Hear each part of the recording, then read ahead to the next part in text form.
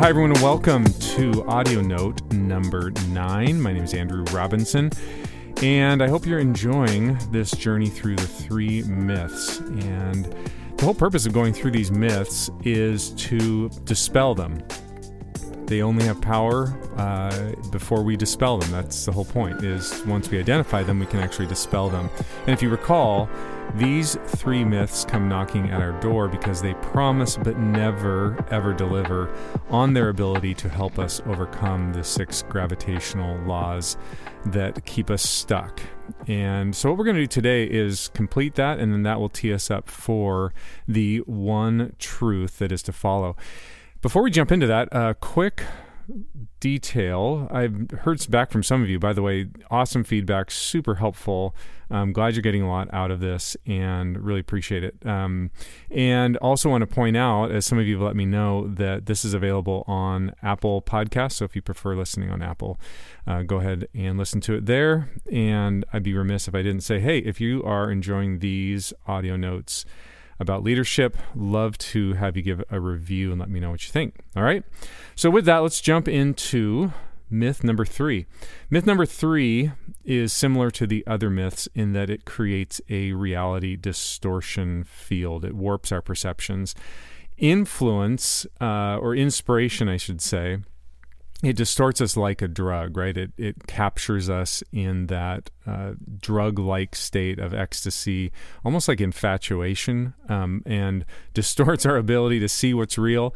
Calculation, the second myth, comes along and persuades us that we can control reality. And the third promises us the ability to insulate ourselves from reality. So I refer to the third myth as the myth of elevation. And you can recognize elevation by a couple of different ways. It comes in 2 phases. The first phase, and it typically comes in this sequence, elevation comes and begins to probe at your dissatisfaction with your current station in life. No matter how great life is, no matter like how much you have or how much you have to be grateful for, what elevation wants to do is draw your attention to what you don't have. It wants you to identify the deficits. Yes, but... And then what it does is it comes along and it will actually create this like bespoke solution to your dissatisfaction. And it will guarantee that if X, Y, or Z is true, then your dissatisfaction will no longer exist. So it wants you to believe that possessing more power or fostering the right perceptions or acquiring certain possessions will render you less vulnerable to life's eventualities. It'll insulate you.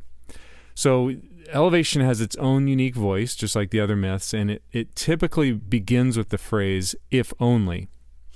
So for example, if only I had more money, or if only I had a better house or a better job, if only I were more attractive or more fit, if only I were more like that person. And you can see really quickly how this begins to suck you back in to those gravitational laws that we talked about. Because, like, for example, the last one, if only you were more like that other person, remember the difference between shame and pride. Shame is what's wrong with me. And so elevation will use this tactic and come along and say, well, gosh, what if you were more like that person? There's something wrong with you, but if you were more like that person, that thing that's wrong with you would actually be righted, right? And you can start seeing this mythology gain steam. Now, just like the other myths, there is a kernel of truth to elevation. Like a healthy sense of elevation will challenge you to test the edges of your comfort zone. That's what it does in its healthiest state. So, maybe like you need to improve your diet, or you do need to increase your income or take certain risks that might improve your station in life.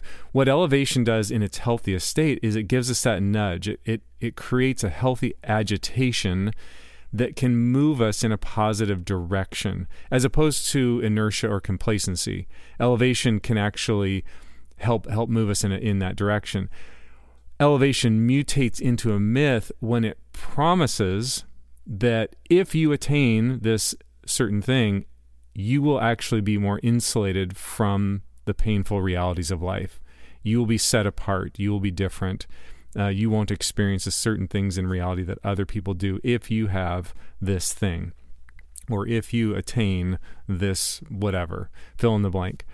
All right, so you get it. Elevation, that's what elevation does.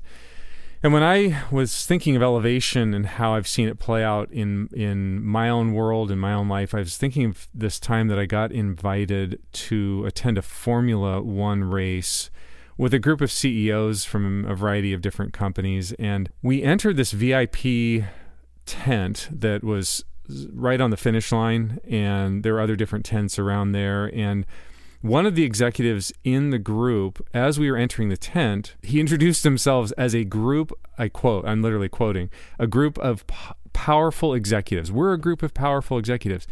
And I raise this story not to deride him. In fact, I would say he just didn't have a very good filter. But if you and I are honest, how often do we want to proclaim that we are set apart in this way or that way? He was just like, literally had no filter, and he said it, and this friend and I looked at each other like, oh my gosh, like, I don't even know how you would respond to that statement.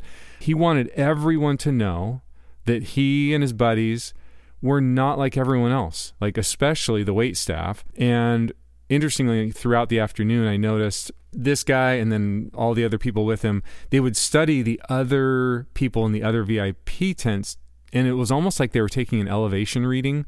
Like, am I higher than this person, lower than this person? Do I need to do? And I trust you know exactly what I'm talking about. Elevation had these guys in their grip, and I watched it, and I'll never forget that. But like I said, if we're honest, you know, it's easy to write this guy off as like a buffoon or blowhard or whatever. But if we're honest, that's us. Like when we are in the grip of elevation, we may not announce it, we may not proclaim it, but don't we think that we're just a little bit better than other people? That's elevation at work. It's that fear of being irrelevant or not important, or that fear of not being valuable. And so elevation preys upon that and begins to turn our minds and our hearts toward this idea that if only we had this thing, if only we were different, if only we had a better job, then all these other things will go away. I remember going to a hot spring when I was in college, and this hot spring is located in a remote part of southeastern Oregon. And when I say remote, I'm talking like middle of nowhere. And we walked in, this was a group of friends, and we walked into this corrugated metal protective enclosure because it's really windy and dusty. And I remember sitting down in this hot tub, and I looked up at the wall, and someone with a Sharpie had written the phrase, "Wherever you go, there you are." And of course, you know, everyone knows that phrase. That was the first time I'd seen it, and I thought, that's hilarious. Like, here we are in this incredibly remote place, set apart from civilization, and here's this phrase, like, wherever you go, there you are. And it's like, yep, here I am. And that's actually a truism. No matter where you go, there you are. No matter if you gain certain status or earn bunches of money or have an amazing position in life, wherever you go, there you are. And that's just the reality of life. But elevation wants to convince you otherwise. On the flip side, have you ever met anyone that seems deaf to elevation's voice? You know, they don't seem to hear that voice whispering in their ear. They don't seem to fall prey to that. And maybe you're one of those people, and if so, I envy you. Those kinds of people have done the work, presumably, to be able to identify elevation's voice and to learn to live that quiet life that embraces what life's giving you. It's interesting, in Greek, there's some interesting concepts that we can get into down the road. But the two that come to mind are the phrase hesuchia and then also sophrosune. And they're these terms, if you look them up, that refer to that quiet contentedness. I don't know about you, but when I'm around someone like that, I mean, if we're talking about a leader that you want to follow, that quality of contentedness is instrumental. They might be a super driven person. They might be super ambitious, but they're not chasing elevation's voice. They're not chasing after the wind, thinking that that will satisfy anything. They just have that quiet contentedness. Those are some of the qualities that are at the core of selfship. And those are qualities that I seek to cultivate in myself. It takes work, it takes effort, it takes dedication every single day.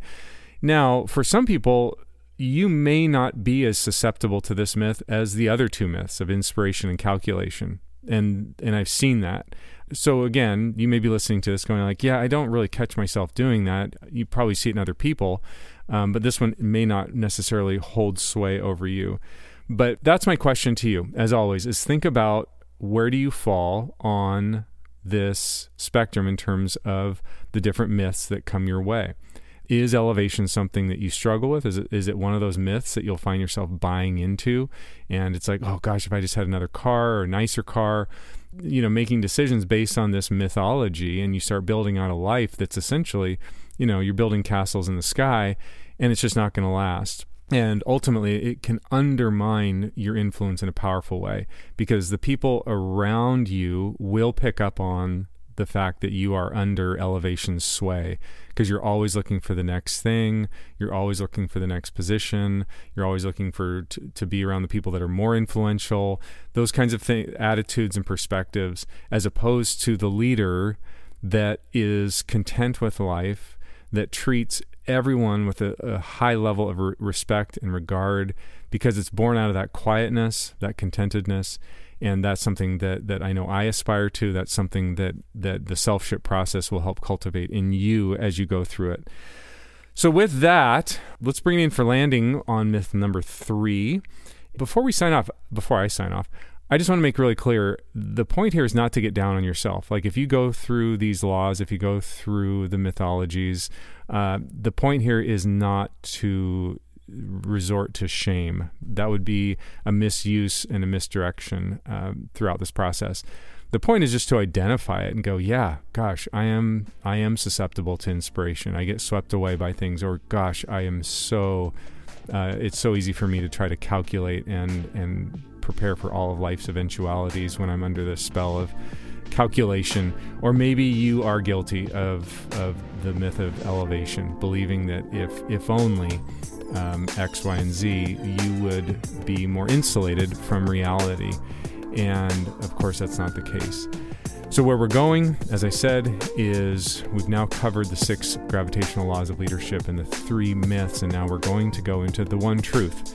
And that one truth will help identify how you can defy the gravitational laws and how you can dispel the 3 myths. Okay, as always, wherever you're listening from, I am just glad you're here. Really looking forward to going through this journey with you. Take care, everyone.